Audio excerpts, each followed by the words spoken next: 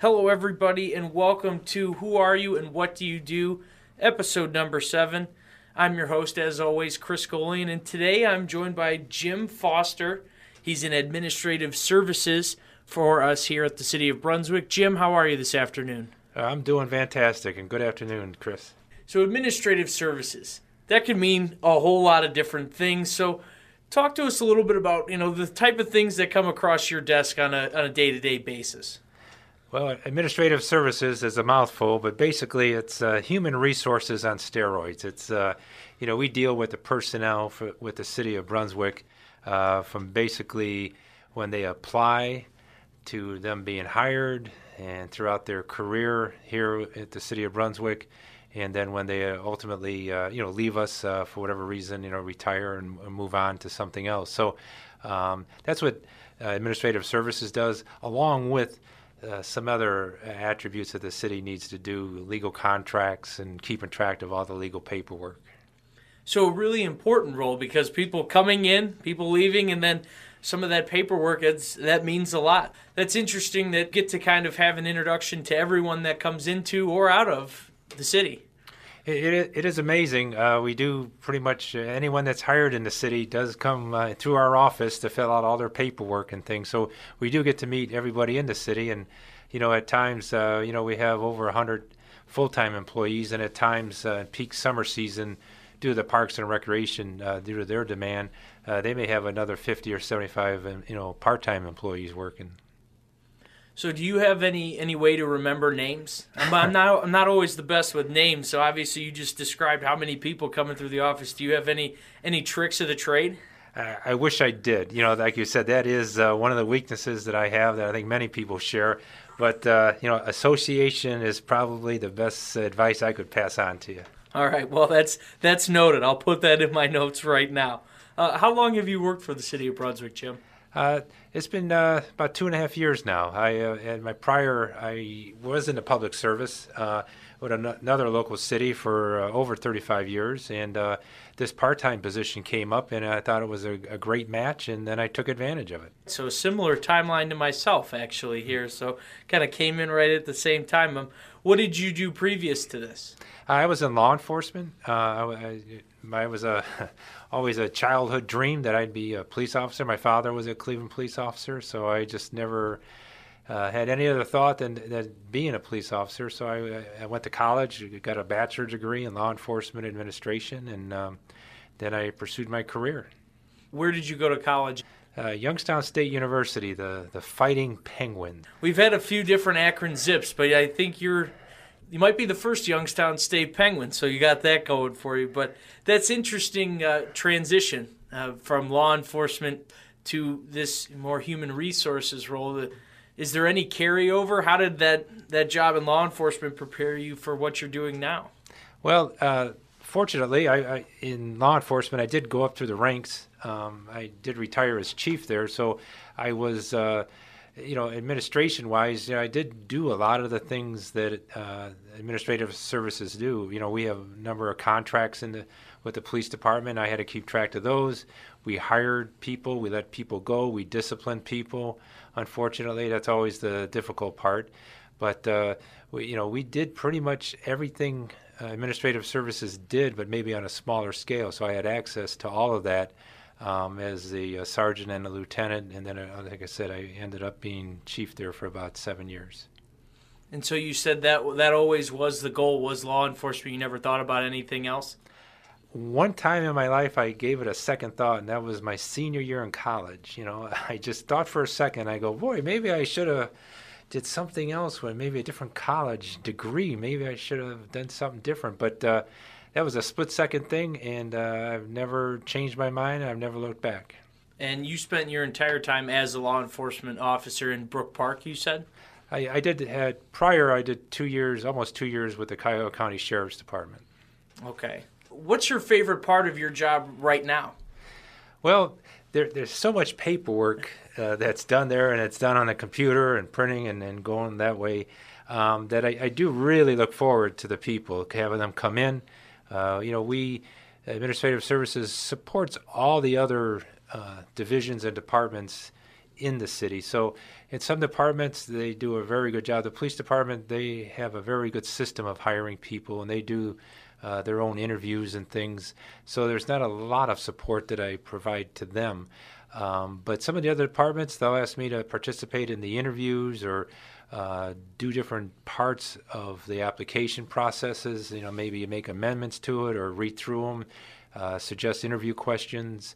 And so I get to participate in that. And that's always the fun part. I mean, I kind of look at the young people and of all ages, really, but I like seeing them come in, especially right out of college, because I picture myself being there and, anxiety of, looking forward to their career working and trying to, find out who they are, what they are, and what they want to do, and it'd be a good fit for the city of Brunswick. So where do you, when you come up with, or when you're a part of those interviews, so you get asked to be a part of those, where do you sort of channel the questions from? Do you have like a set list, or is that something you go by case-by-case basis depending on what the position's for or what department it's for? Well, that's a good question because, each division and department, they're really responsible, a great responsibility for hiring their people. So many times it's their first time, as a supervisor or maybe a director of that department, that they're actually participating in the hiring process. They may have went up the ranks, and again, at a smaller scale, they might be hiring one person that year, and so they're involved with it, and they may come up with questions. Sometimes some departments have questions saved from the prior, administrator. Some may come up with their own, and it is comical sometimes if you look at it.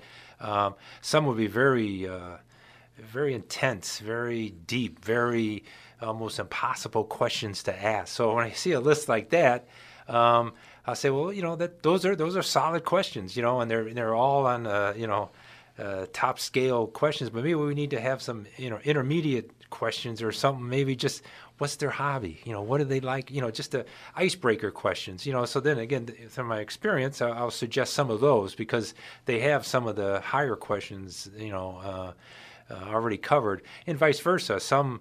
They're afraid, might be not afraid to, but they're just asking questions that are really icebreakers, but it really doesn't tell us much about the person. And then so I can suggest maybe some heavier questions that would, see if that person's going to be a good fit, their skill level, and what they want to do, and ultimately, would it be a good hire for us?